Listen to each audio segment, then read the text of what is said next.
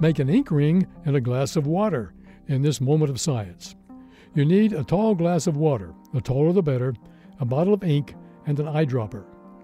After you fill the glass with water, put it on a steady table and leave it alone for a few minutes to allow all the turbulence in the water to settle down. Now take some ink in the eyedropper and release one drop from a height of 1 inch above the center of the water. The ink will form an expanding ring descending through the water like a smoke ring traveling through the air. The ring keeps its shape because of the way water moves in it.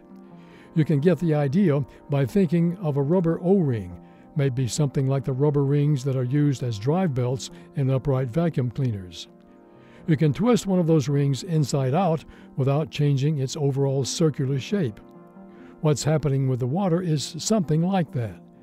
The ink ring that you see is actually turning itself inside out as it travels to the bottom of the glass.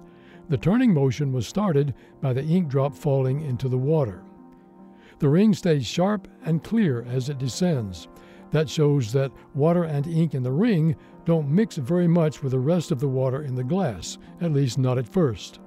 There is some friction between the water in the ring and the surrounding water, and after traveling a long way, the ring will start to get fuzzy around the edges.